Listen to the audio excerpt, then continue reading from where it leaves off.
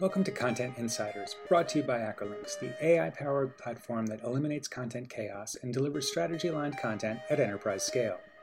For more information on Acrolinx, stay tuned at the end of this broadcast, or visit us at www.acrolinx.com. In this episode, Acrolinx CEO Volker Smit will speak with Cruz Saunders, founder and principal at A, and me, Chris Willis, CMO of Acrolinx, about how enterprises must start looking at content as an asset to their business, and from there, how they can maximize the value of that asset. So, good morning. For me, it's more good afternoon or late afternoon. It's getting late here back in Germany. I am Volker Smit, Chief Executive Officer of Acrolinx, joined by Chris Willis, our Chief Marketing Officer today, and you, Cruz, on an interview where we try to talk about the value of content in general. So let me hand it over to you, Cruz, for your introduction, and then maybe you hand it over to Chris, and then we go straight into the topic. Okay, sounds good. Thanks, Volker.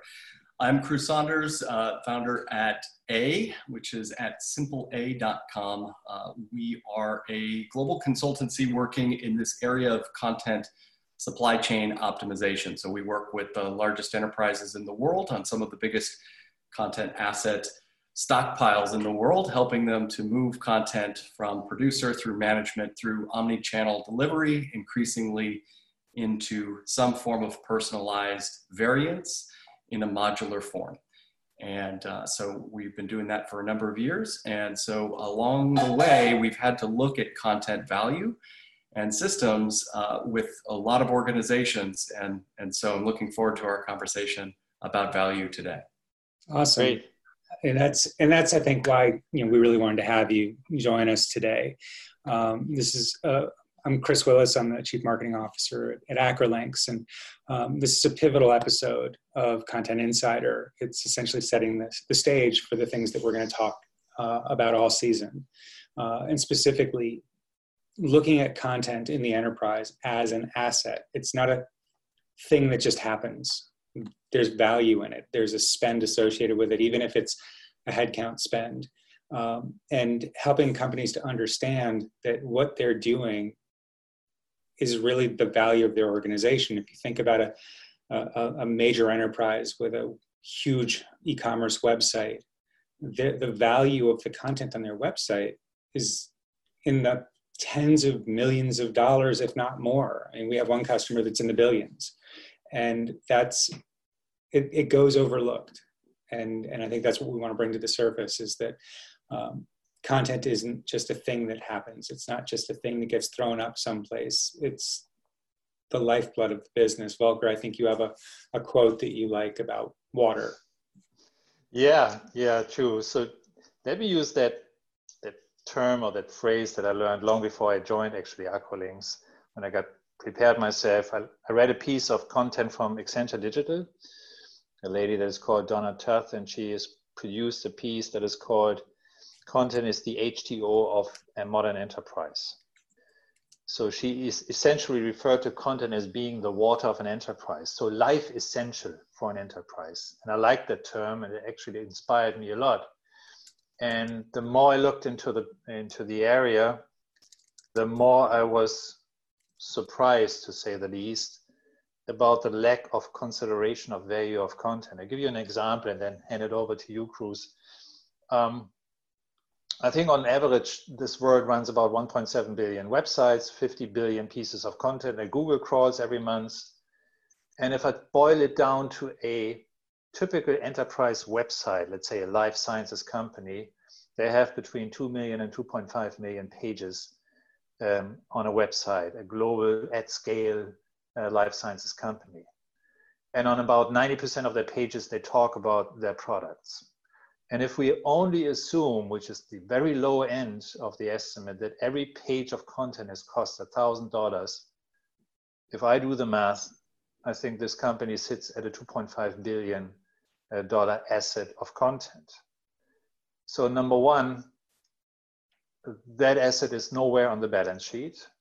Number two, it's not a budget line item anywhere. It has a complete lack of control. And also there's value associated to it, generating a positive customer experience, a positive NPS score. It can, for OTC drugs, drive leads in a multi-channel environment. But poorly governed, it can also imply some degree of risk. And risk has associated costs. So here's an example of an enterprise that sits on an unknown 2.5 billion content asset piece and can probably not express what the value of that asset is, let alone managing, govern it, or controlling it for the best outcome. Why is that, Cruz? And how can we jointly start to change it? It comes down to the way spend happens around content. Why content gets lost is because spend is based on in-quarter P&L oriented spends, where content production is a expendable cost, but the asset value of what is produced never gets accrued to the balance sheet in literal terms. And because of that, the CFO's perspective, it says that $2 billion that's been spent just gets spread out among a lot of different departments, functions, product groups, international teams. They don't look at it as a portfolio. They don't look at it in aggregate, and they certainly don't measure it on a per asset basis. Mm-hmm. And I would go so far as to say that when they've spent the money, all they've created is potential value. The creation of content is itself not value producing. It is only the consumption of content that is value producing. And so the content has to be quality and has to be in an environment that's managed for risk and has to be able to be provided to channels and has to be able to be understood on an asset basis, not just on a consumption or page basis. In order to be able to cross that chasm from P&L thinking to balance sheet thinking. You have to be able to fundamentally change the way we look at content and measure it as an institutional, really cornerstone. Because as you pointed out, a lot of organizations derive most of their top line revenue from content interactions of some kind, some sort of customer experience. So that is behavior that's moving on the basis of content. That behavior, that consumption event creates the value. And so when Google originates a new entrance into a website, Volker, as you know, previously running a company in the search business, that there's tremendous cost that people put into Google Ads to get people to come to visit their content versus a competitor's. So if an organic content asset is able to bring in that resulting site entrance that I would otherwise be willing to pay $50 for, my content has produced $50 in value. Yeah. And so that's just one example of the generative and obviously traceable value of content that isn't traced today. Oh, absolutely. I mean, this came about, for us at least, because I'm in a conversation talking about efficiency. We can increase the efficiency of your content creation. We can help you save money. And the response back was, oh, what money? What do you mean? And if I go further and I show you an ROI model and I show you a big number at the bottom of it, the question is somebody going to write me this? I don't have this. Like, you're telling me I'm going to save $50 million as an enterprise. I don't have that kind of budget. Show me where that is. And like you say, it's not a thing that we're paying for. It's a thing that people do when they come to work. I create content. You create content. We're all doing it sitting at our desk.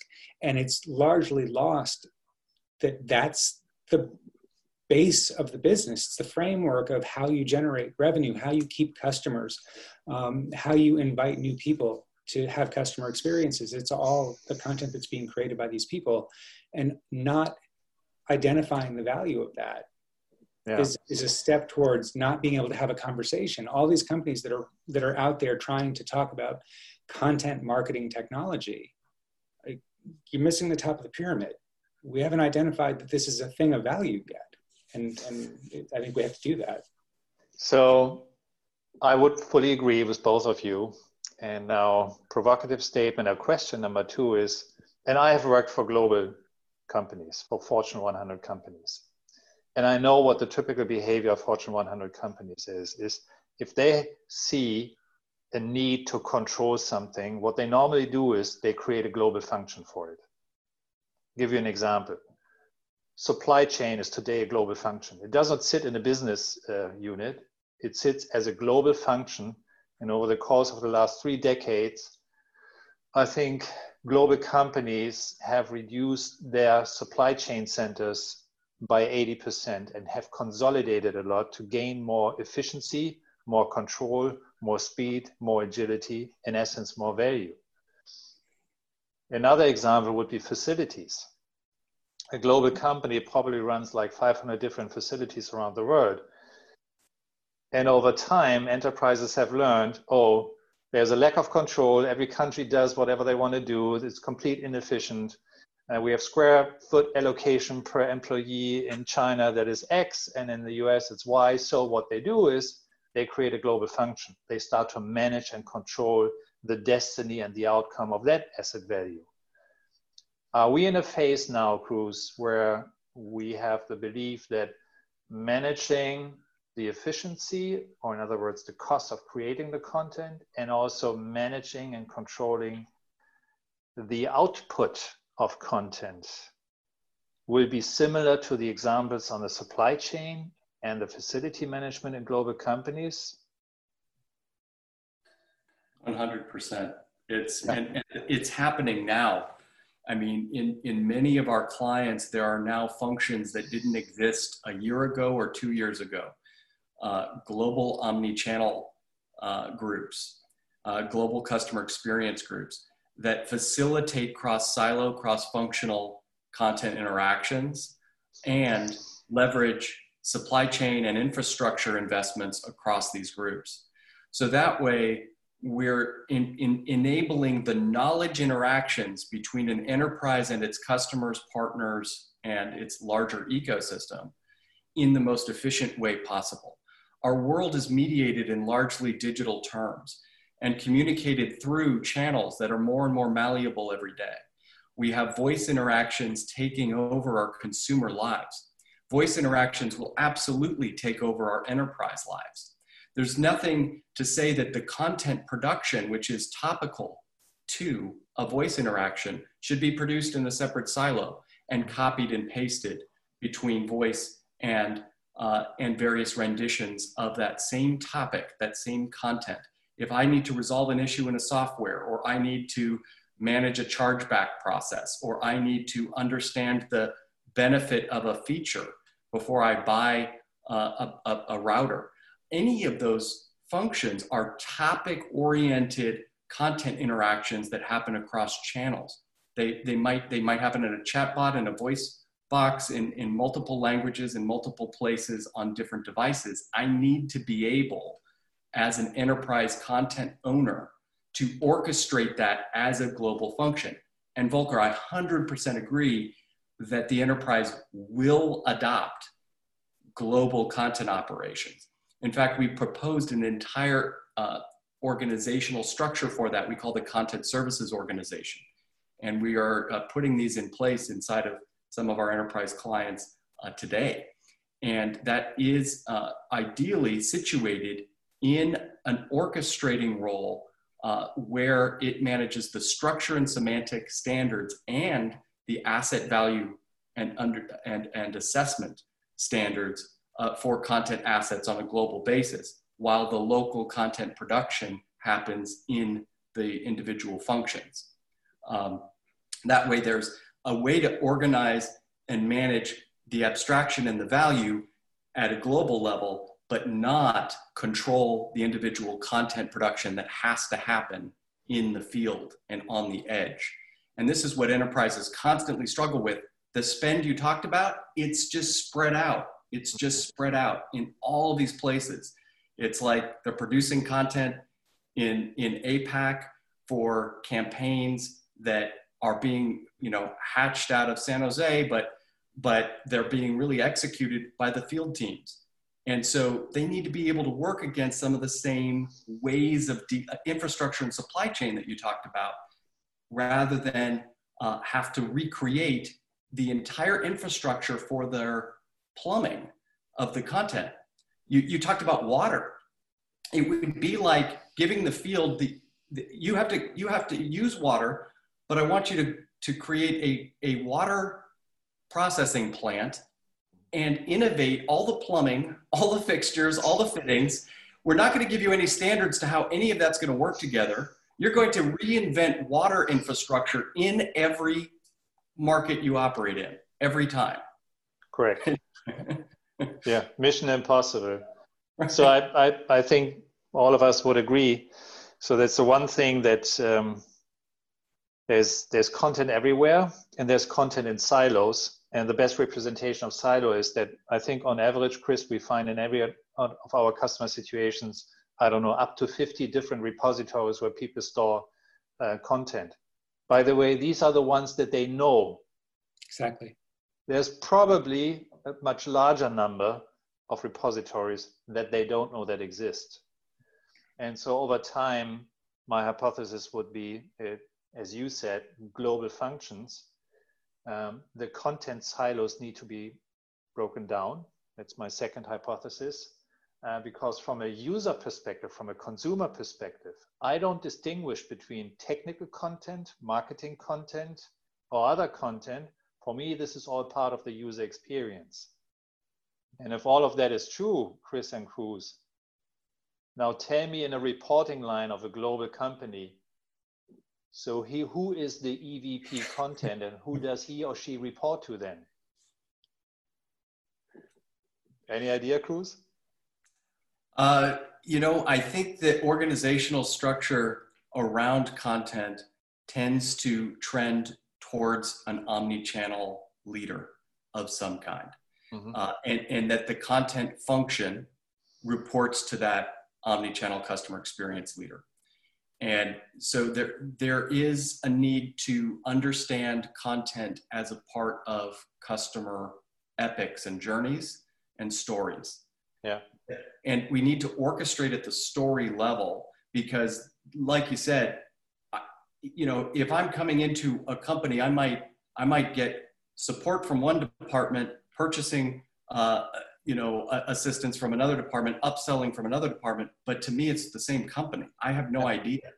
And so we have to be able to say, here's the journey we're orchestrating at a global level. And then marketing department, you're responsible for content in this structure against this set of, approaches, against these semantics that we share with everybody, so that we call things the same campaign code, the same product ID, the same customer journey step.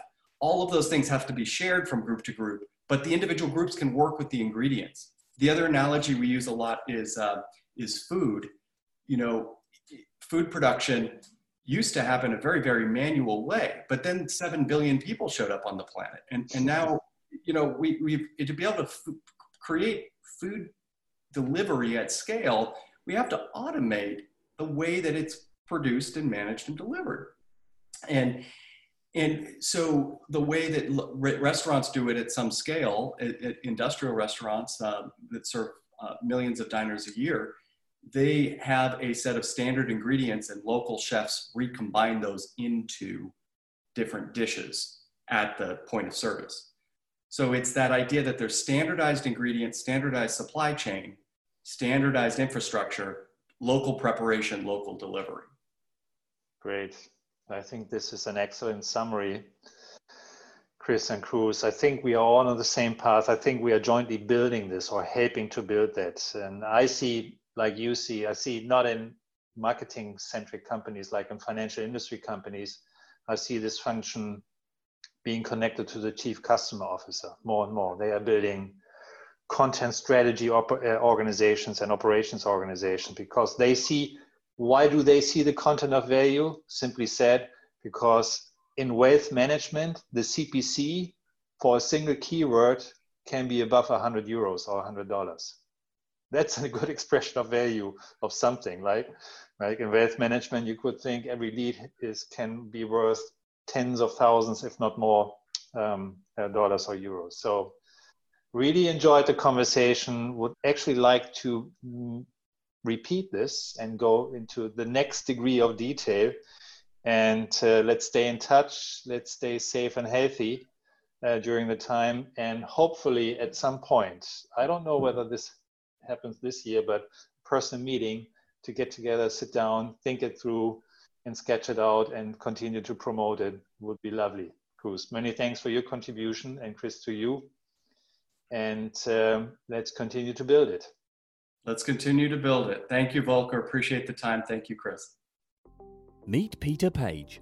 He's just your average piece of enterprise content, ready to engage, educate, and convert your target audience. But in the process of getting to your audience, your content has to pass through different teams and layers of approval. If your enterprise doesn't have a practice of active content governance, things can get messy. Content chaos happens when your content has a different style, tone, or terminology depending on who writes it and where it is written.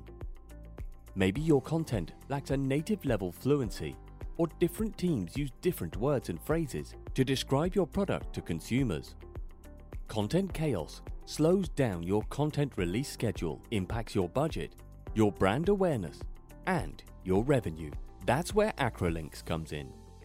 Our platform captures the way your enterprise communicates, aligns your content with your guidelines, and analyzes the performance of your entire content operation. We're an AI-powered platform that solves content chaos and delivers strategy-aligned content at scale.